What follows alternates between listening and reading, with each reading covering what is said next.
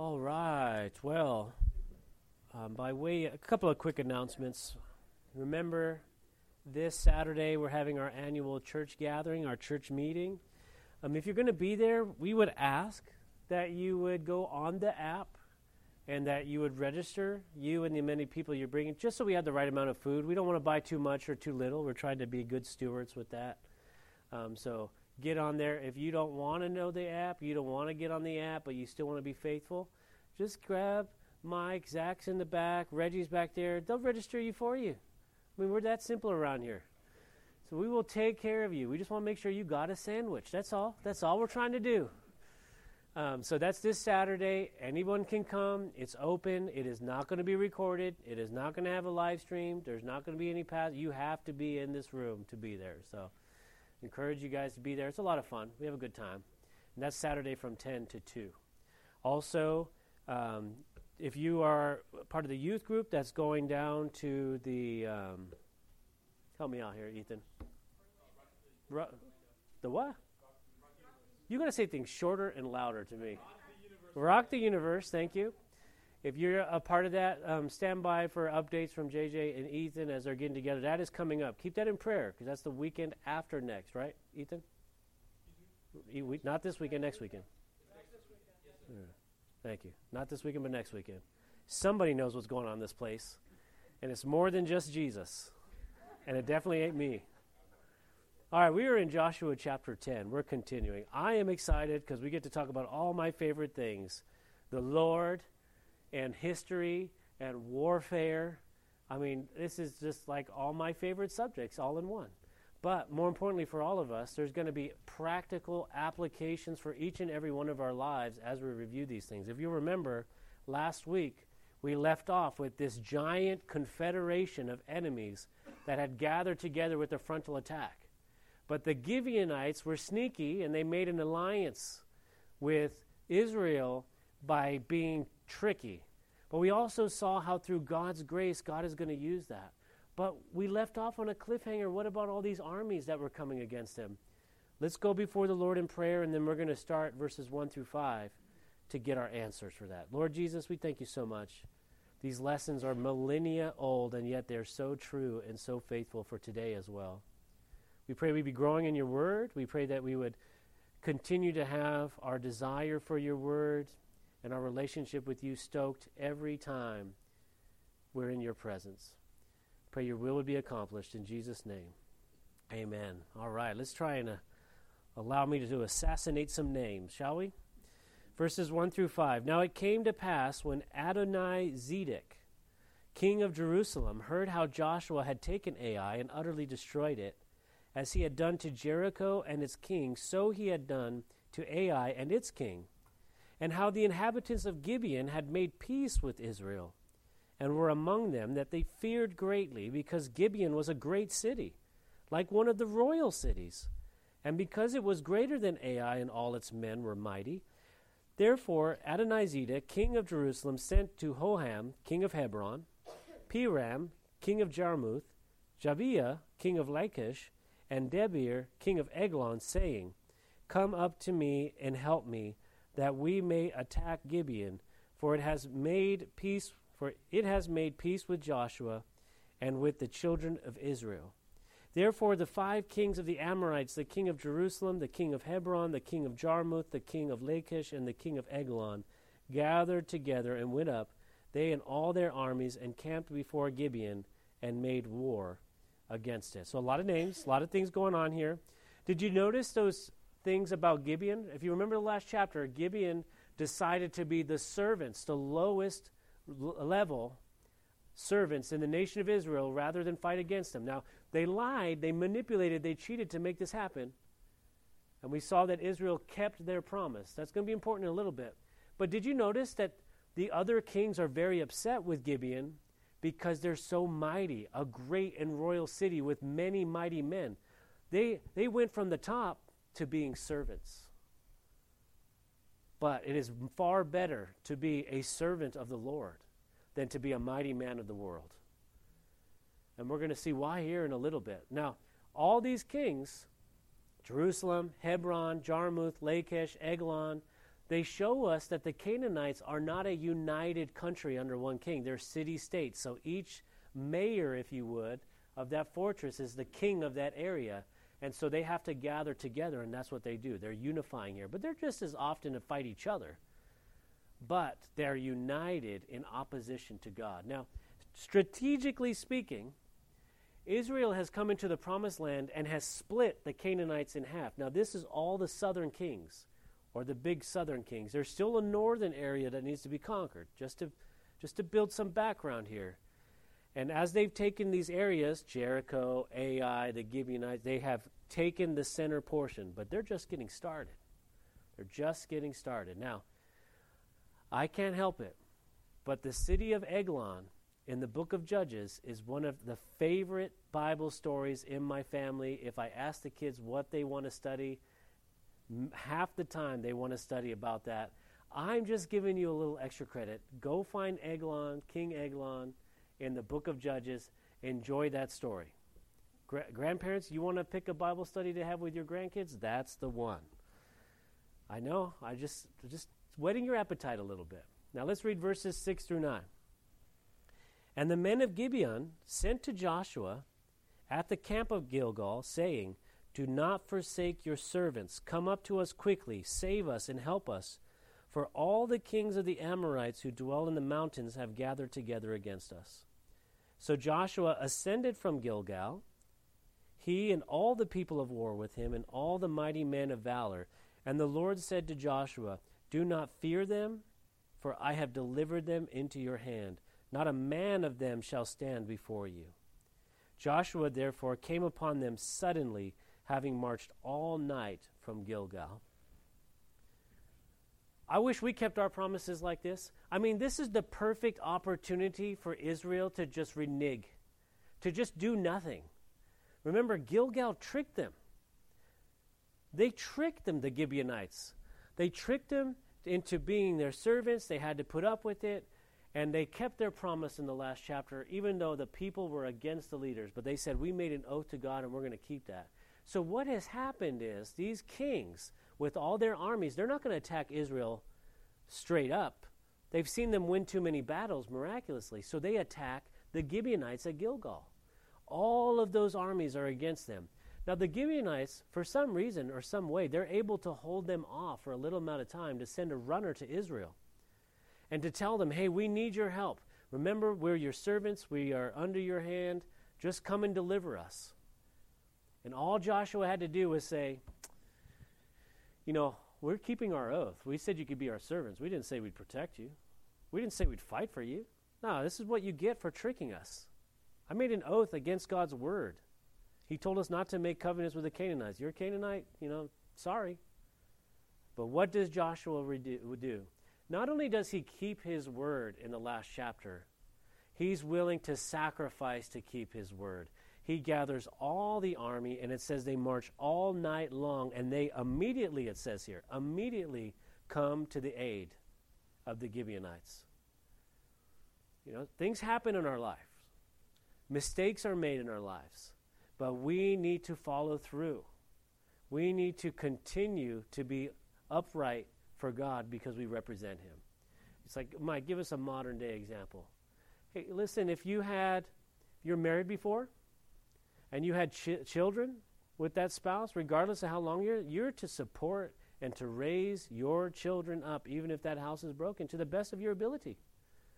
We're not going to pretend like everything's hunky-dory and it's normal. We're not going to pretend like, hey, this was God's plan all around, that I was going to get divorced. No, it was not his plan. But he's a gracious, loving, and good God. And we're going to stand by our commitments for our children. We're going to stand by our commitments to be faithful. And we're going to follow through. If you make a contract, if you give your word, if you shake hands on something, we're not supposed to do the bare minimum to just say we kept our word. We're to follow through all the way, because we don't serve man, do we? We serve God. We honor God with our lips. We honor God with our hands and with our work. So these guys march all night long. Not only are they going to defend them, they're going to fight. And I want to continue to reiterate this because we are desensitized through all these movies that we watch, right? And all these movies, there's a big battle, everybody goes home, and all the main characters are fine. These people have no idea what's going to happen. They haven't read the Bible. They haven't read the book of Joshua, to be sure, because those pages are getting written. They don't know they're going to win. Their lives are on the line. When they're marching all night long to fight all 5 Canaanite cities at the same time, they don't know if they're going to win. They don't know if they're going to live to the next day. They're going to be in hand-to-hand combat for their very lives to stick up for the word of these politicians. But they do it. They do it, and they fulfill that vow.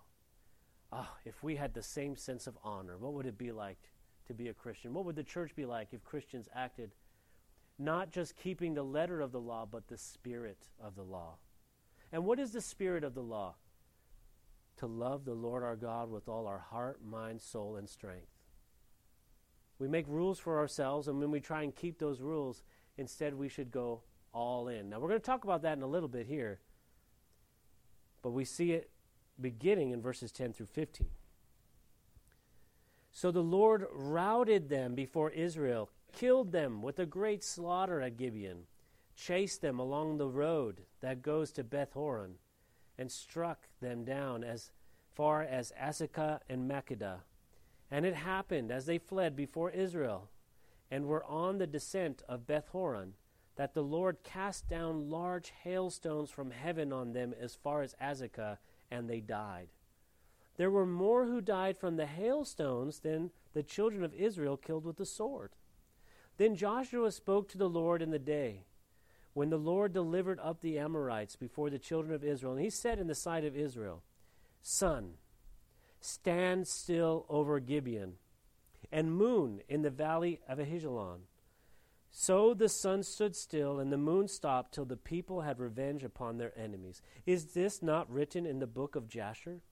So the sun stood still in the midst of heaven, and did not hasten to go down for about a whole day. And there has been no day like that before it or after it. And the Lord heeded the voice of a man, for the Lord fought for Israel. Then Joshua returned, and all Israel with him, to the camp at Gilgal. Now, we've got a lot to unpack in these few verses here. First of all, let's just point out the miraculous. This is a crazy miracle. Crazy miracle. We'll talk about that a little bit. But before we do, I hear too many pastors, they get to this section of Scripture and they want to talk for a whole 35 minutes about all the different possible ways that the sun stood still. And we're missing the forest for the trees. We're missing the important application here. And so we're going to talk about that here a little bit, but I don't want us to get lost to the meaning here. Joshua and his armies are fighting. Remember, they marched all night long to keep their word, to go and attack the nations that are against them. They're fighting to the death. They're very victorious. And then God comes alongside and starts casting giant boulders from the sky, hailstones, and starts destroying the enemy. Now, let's start with just that in and of itself. So many Christians today, we sit on our couch, we wait at home, we sit in the chair at church, and we pray, Lord, will you deliver me from my enemies? Lord, cast down boulders from heaven. Lord, I need miracles to happen. But you're sitting at home. Fulfill the promises that you made. They don't know that this is going to happen when they left their camp in the middle of the night. They didn't know they were going to be victorious. They didn't know that they were going to win. They didn't know that God was going to come down and cast boulders from heaven. We are to walk by faith and not by sight. I don't understand why we're waiting for God to tell us what to do. We need to be leading. He needs to be leading us step by step. What I mean by waiting for God to tell us what to do is you keep waiting for the 10-point plan. You want to know the timeline. You want to know which steps to make. You want to evaluate which steps you want to make with God for the best results. And the Lord says to walk by faith and not by sight. That's instruction number 1. So get to work. He tells us all kinds of things in His Scripture, but we keep waiting for the miracle. And God can do miracles whenever He wants. There's no formula. He is sovereign. But many times it's on our walk with faith. It's in the areas where we think that all is lost, or the greatest stress, or the deepest, darkest night, or the longest march where you're contemplating, am I even going to survive this? When God comes through with miracles. The Lord wants to do this with us. He doesn't need us, but he wants to do this with us. So the battle's taking place. These hailstones are coming down. And then I want you to see this. What does Joshua pray? Lord, wipe out the rest of these enemies with these hailstones. He doesn't pray that. Lord, let us rest now and bless us while you send your angels from heaven to destroy all of our enemies. God will do that in other portions of the scripture. That's not what he prays. What does he pray here? And this is what I mean by too many pastors missing the whole point. He prays, Lord, let the sun stay out longer. Make this day go longer so we can finish this fight. You catching that? So we can continue to fight. Don't make it easier. Don't take away the path. Lord, just give us the energy. Give us the ability to continue to do what we're doing. What do we pray? Lord, get us out of here. That's what we pray. Come on, that's in your prayer closet. When you pray, Lord, take this away. Lord, get this out of here. The Lord here in this chapter, you can tell I'm excited. He literally stops the sun. Now, does that mean he stopped the sun? Or the earth goes around the sun, so does that mean that he stopped the earth? Well, then the gravitational pull would make everybody move, so that can't be it. Was it a comet that came through? Was it the introduction of Venus into the atmosphere, as according to Emanuel Delikovsky on Worlds and Collisions, which I've heard like 337 times? I'm going to tell you a secret. Nobody cares. Nobody cares. The Bible says very clearly here, hasn't happened since and won't happen again. That's what it says here. I'm going back to, are you praying for the Lord? Lord, it's hard right now. It's difficult right now. Lord, we are fighting right now. We're wrestling against the enemy. Things are tough. Please keep it going longer. That's not what you're praying. Don't lie to me, Pinocchio noses. You're praying, Lord, make it go away. Make it stop. It's too hard. The journey's too dark. I can't see where I'm going. I don't know what's going to happen. My sword's too short. I'm worried about getting hurt. I don't want to die. Things are difficult. Christian, we should be praying, Lord, let this keep happening. Use me. Continue to do this. The battle is too short. Make it longer. That's what Joshua's praying. And the Lord listens to him. Yeah, I want to be a part of that, the Lord says. And I don't know how he did it. But the scripture is very clear that he allowed that day to be longer for there to be an even greater victory. Incredible. And I pray that you would pray the same. For some of you, you need to be encouraged this evening to get off the couch, to get out of the church seat, to get in the battle. For some of you, it's an encouragement. Yeah, you made some bad choices, but the Bible says you reap what you sow. But you're going to reap it with such passion that you're going to bless the Lord with it. And with some of us, we just need to be encouraged. Yeah, it's hard. It's difficult. It's tough. That's what you signed up for. Ephesians 6, you got armor and weapons for a battle, not for the vacation home, not to go to the retirement center. You don't have those things to go to the golf course, spiritually speaking, before you guys rebel. No, but in Christ, this is what we're here on this planet for, and we don't have much time. You only have one life to live, to be effective in the spiritual war, and then eternity in paradise with Christ. Eternity forever. So yes, there's dark times, there's difficult times, there's battles to be fought, there's confusion, there's darkness. But when you're in the midst of the battle, that's often when the Lord rains down judgment and comes upon and helps us and magnifies his name. The Bible says that if we pray these things according to his will, they will be done. If you pray with faith that a mountain is to be come down and go into the ocean, it will be done. But we are forgetting to pray according to his will, not our own. Lord, let your will be done, not ours. Instead, we come to the Lord and we pray, Lord, my will, my will, my will. Why aren't you listening to me? You must not be there. I'm not going to pray anymore. Nothing could be farther from the truth. Well, let's read now verses 16 to 21. How does this continue, this miracle? Well, it says here in verse 16, but these 5 kings had fled and hidden themselves in a cave at Makkedah. And it was told Joshua, saying, the 5 kings have been found hidden in the cave of Makkedah. So Joshua said, roll large stones against the mouth of the cave and set men by it to guard them. And do not stay there yourselves, but pursue your enemies, attack their rear guard, do not allow them to enter their cities, for the Lord your God has delivered them into your hand.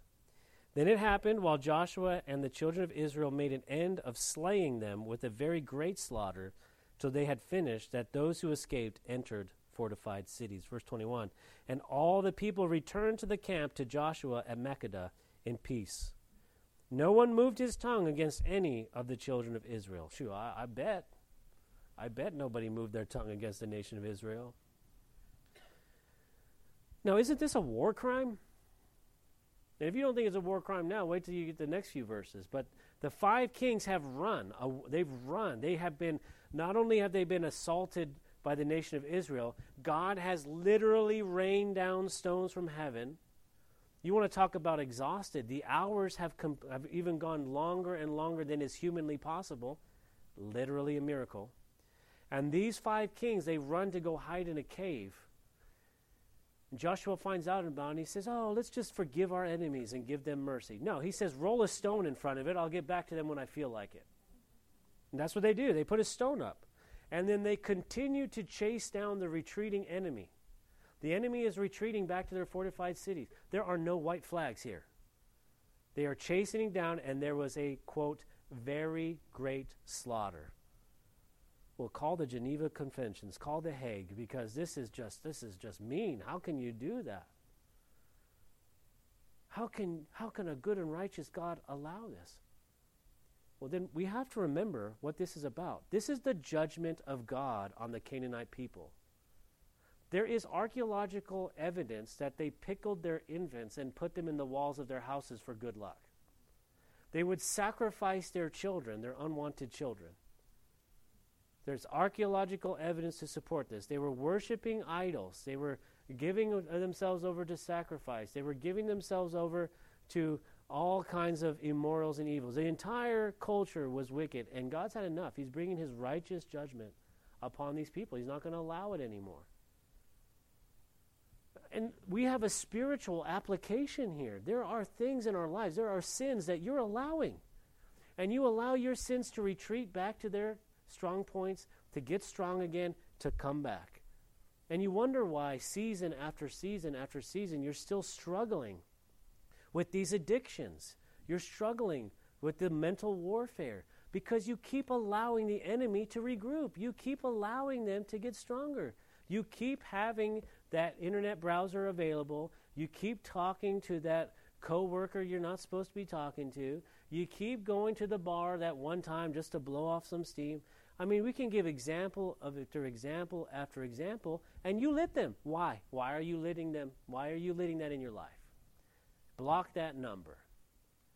Stop going to that place. Throw that television, throw that TV, throw that phone, throw that internet, throw it in the trash. Get rid of it. Stop making provision. Listen, you got a problem. If food is controlling you, stop eating. Fast and pray. Have no mercy. And stop letting the enemy regroup and attack you again. It's like you give the enemy the sword to beat you with, and you wonder why it keeps hurting all the time.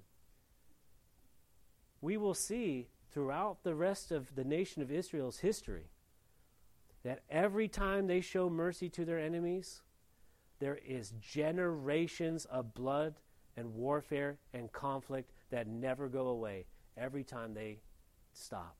You are a conqueror in the name of Jesus over sin, death, and the devil. I don't know if you know this, but Jesus cannot lose. So when we are failing spiritually, now this is spiritual, Why are we failing? Is Jesus failing? Is the Word of God weak? Is His promises failing us? We are the common denominator, our flesh. Stop it. Stop it. Are you willing to starve out your enemy? Are you willing to spiritually roll that boulder and listen to the cries of your sin? Oh, I need to eat that. I need to drink that. I need to talk to that person. Oh, and they're crying for mercy, the sins, crying for mercy. Well, I'll just open the boulder and just give them a little bit of water. Why? Let them cry. It's killing you. If you lit those 5 kings out of those boulders, out of that cave, where are they going? Where are they going? Let's logically place. They're going back to their fortress. What are they going to do? Raise another army. What are they going to do? Attack the nation of Israel again. You can't show them mercy. Why are you? Stop it. Stop it. Now, second, the judgment of God in the book of Revelation will have no mercy. We have a just and merciful and loving God. He is just and merciful and loving because this same judgment that is on the Canaanites, that God has instructed, is on us in our sin. The punishment for sin is death in eternal hellfire. Every single one of us is due this same judgment, except He is so loving and merciful, He gave His only begotten Son. And He didn't just forgive us to ignore us. Jesus took this wrath upon Himself on the cross. You're not just forgiven like you're excused. You're forgiven because you're pardoned, because the punishment was paid by another. And God took it upon Himself on the cross, on His only begotten Son.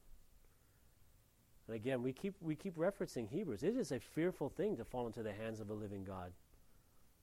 And those very sins that the Lord has forgiven us and taken the punishment for, you, and again I preach to a mirror, pointing at myself, allow in your life to grow. And you add to that judgment that He takes upon Himself. And we say, oh, it's no big deal. God, the Lord forgives me. I'll just erase my browser history and just pray for forgiveness and everything will be okay. I'll just flirt with that person for a little bit, no big deal, nothing will come of it. It's okay, I'll just be angry with that person in my mind, even though Jesus said to be angry with them is to commit murder. I know the Lord will just forgive me. It'll be okay. Well, our loving Savior is loving and gracious, and He will forgive you. But understand, that sin goes to the tally that He took on the cross for you. Nothing is free. Nothing is just ignored. There's a consequence.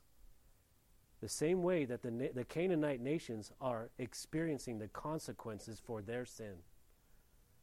It should make us to cry out to Jesus with forgiveness and love and compassion. Thank you, Lord. Thank you, Lord. Thank you for what you've done for me. Well, it's not over. If you think this was tough, we got 5 kings in a cave. We've got the entire army of the 5 nations of the Canaanites. Their bodies are everywhere. Sorry to keep it graphic, but we got to keep it biblical. And now what are they going to do? They're all coming back. They're all coming to see Joshua, verses 22 through 27. Then Joshua said, "Open the mouth of the cave and bring out those 5 kings to me from the cave." And they did so, and brought out those 5 kings to him from the cave. The king of Jerusalem, the king of Hebron, the king of Jarmuth, the king of Lachish, the king of Eglon. And so it was, when they brought out those kings to Joshua, that Joshua called for all the men of Israel, and said to the captains of the men of war who went with him, "Come near, put your feet on the necks of these kings." And they drew near and put their feet on their necks. Then Joshua said to them, "Do not be afraid nor dismayed. Be strong and of good courage, for thus the Lord will do to all your enemies against whom you fight." Verse 26. And afterward Joshua struck them and killed them and hanged them on 5 trees. And they were hanging on the trees until evening. So it was at the time of the going down of the sun, that Joshua commanded that they took them down from the trees, cast them into the cave where they had been hidden, and laid large stones against the cave's mouth, which remain until this day. that's tough, huh? Graphic, terrible. Can you imagine what they were begging, what they were saying? How did they die? I have no idea. Did they have like stern looks on their face? Were they resolved? Were they cowardly? Were they begging? No idea. No idea. They literally take them out of the cave. Joshua grabs the entire army, has their feet on their necks, and then assassinates them, executed. Then, just so everybody knows, they have those 5 guys hung up from a tree so everyone can see it, and they can point and say, if you go against God, that's what happens to you. If you go against God and God's judgment comes upon you, this is what happens to you. You think you can fight against the Lord, that's what happens to you. If you side with Satan and with demons and with idols, that's what happens to you. You murder your children, that's what happens to you. And God has no mercy on that. You know, when Jesus said, if you cause a little one of these to stumble, it is better for you that a millstone is round around your neck and you're thrown into the depths of the sea. That's not comedy. He's deadly serious about it. But then I want you to notice something. Jesus Christ also hung on a tree for me and you, because that was us. We were supposed to hang up there. That was our judgment. We had the neck of Satan. Satan's foot was on our neck, Satan had us as a slave to him. We were in complete bondage to him in all of our trespasses and sins. But Christ, he hung on a tree for us so that we could be saved. This is deadly consequences, eternal consequences with this war with Satan over this world. And we just act like, oh, it's just no big deal. Jesus loves you. He's going to forgive you. Yes, he is. But do you understand the depth of that love, the consequences of that love, the wrath that he took upon himself so that we can come boldly to the throne room of grace? I don't think we do. Because we play around with sin too much like it's just some habit that can be broken on our own will with our own power. We just play around with righteousness and purity, and we just keep going back to Jesus and just treating it like it's cheap.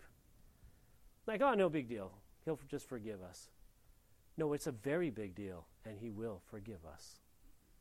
And he will take you back again, and he will forgive you again, and he will clothe you with righteousness, and he will not leave you nor forsake you. But be very, very clear. The wrath of God is very serious. But we are not appointed unto wrath. You remember that scripture? Why are we not appointed unto wrath? Because Christ took it upon himself. And then you realize that God is very, very serious. Now, to lighten the mood, at least to me, Satan one day will be chained and will be imprisoned and will be judged.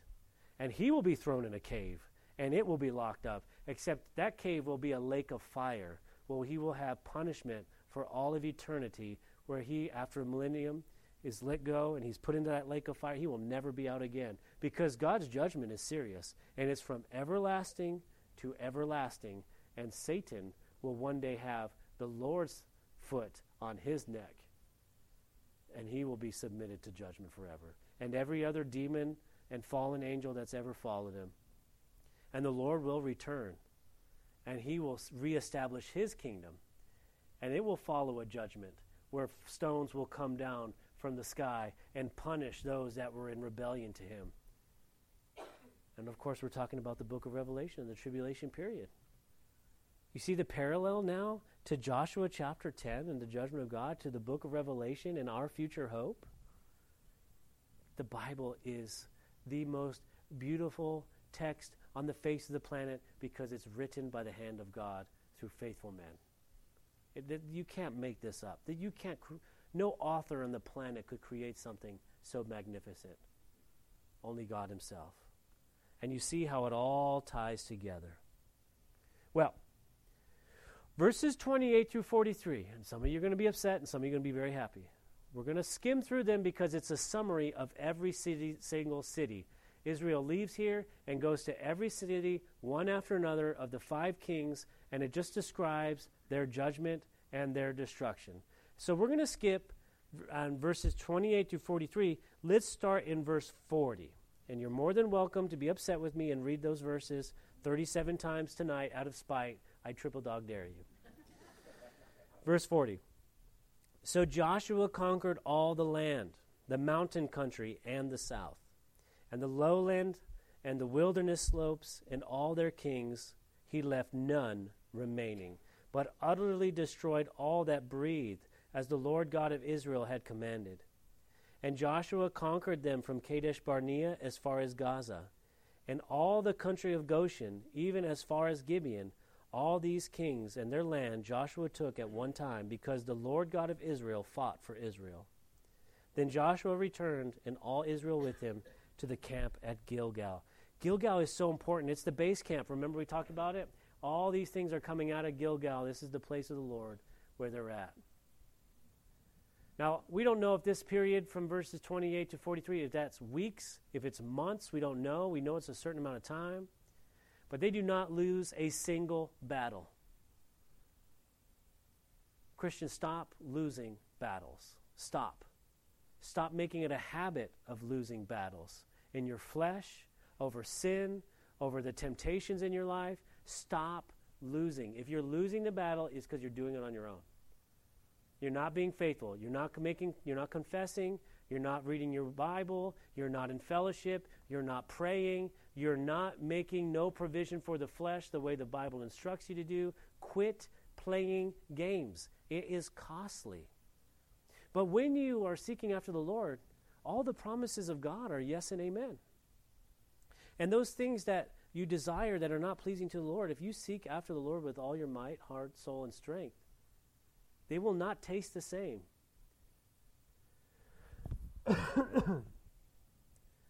I'll just share with you one experience for me. I had a very, very difficult time to quit smoking tobacco. Very hard time. I tell people I quit 7 times and the last one took. And I was a very acute period of time. I was a lot younger than I am now.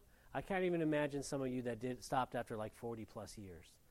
But how was I able to do that when it was so difficult? Well, first of all, there was an argument like, well, it's not against the Bible. You can do it. So the first was an argument to realize that I am a temple of the Holy Spirit, that God dwells in me, and that those things are not representative of him, and that a servant of the Lord should not do that and be in control of anything, because all things are lawful for me, but I will not come under the power of any. And it was very clear that it had a power over me.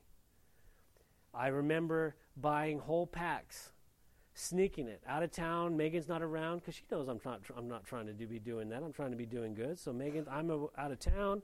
I go buy a whole pack. I sneak like 1, man, that was pretty good. 2, I'm pretty depressed now. Number 3, this is really disgusting. Why did I do this? I'm so ashamed of myself. See, my appetite had already begun to change. By the last one, halfway, 2 puffs into the first one, I was just utter disgust. It had completely changed. Utter disgust. Hatred for it. Hatred. I threw the whole thing away, and then I complained because it was like $25 for that whole pack. I just wasted all my money. And what did I say? Well, that's what you get for being stupid. But the appetite had taste, and the taste had changed. Why? It wasn't because the product had changed. It was because my desire to please God overruled my own desires to please my flesh. My desire to represent him well. I knew I was called to serve him. I wasn't a pastor, but I knew I was called, and I wanted to please God. And even though I was by myself in a town far away, I couldn't do it anymore. Christian, you can have the same thing. I'm not that smart. I'm not that intelligent. I'm definitely not handsome. So what do I got? Nothing but the Holy Spirit and the Word of God. But what else do you need? So you can have the same victory that Joshua had. Number 1, stop giving your enemy mercy. Your spiritual enemy, your flesh, stop giving it provision. Stop feeding it. Stop letting it run away. Stop it. When it moans, when it cries, when it complains, when it wants you to give it a little bit of mercy, no mercy. No provision for the flesh, the Bible says. None. We need to remember the cost. We need to remember the hanging on a tree, that Christ hung on a tree for that sin. And say, never again, never again. And then we need to declare that victory and follow through that victory. Remember, We need to pray that the sun stays still so that we can fight this fight even longer. Not get out of it, not escape it, not run away from it, not make it easier. You know, I play video games from time to time because I'm a young man. It happens. When I have a hard time in the video game, I want to know the story. So what do? I hit pause. I go down to difficulty level. And I change it. Guess which way I change it to? Easier. So I can go through the game. I want to see all the cool videos. Christian, why are you doing the same thing? Why? Fight the good fight of faith, like the scripture says, and have victory. Have victory. A victorious Christian life. Jesus will never leave you nor forsake you. But let us have tears of joy instead of tears of sorrow.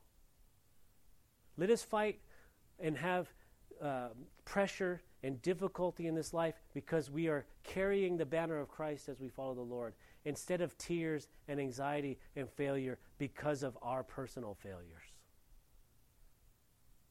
We only have one life to live. It's going to be tough no matter what. It might as well be tough being victorious for Christ. Knowing that in us dwells no good thing is not us winning the battle. Because what did it say in verse 42?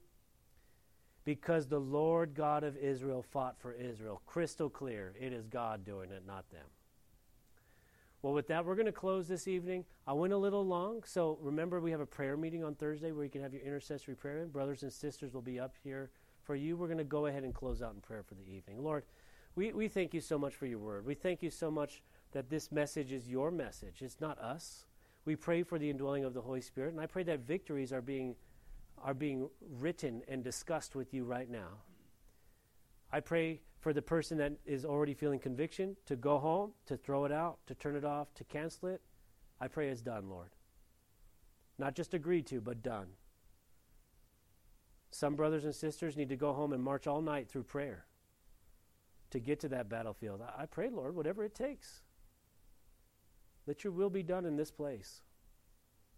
I pray, Lord, that you would cleanse us from iniquity, that you would change us and mold us and use us, and that our passion and our love for you would be what changes us. We thank you that your promises are yes and amen. We thank you that the battle is already won in you. And so we lift these prayers to you and pray that you would answer them according to your will and purposes in Jesus' name.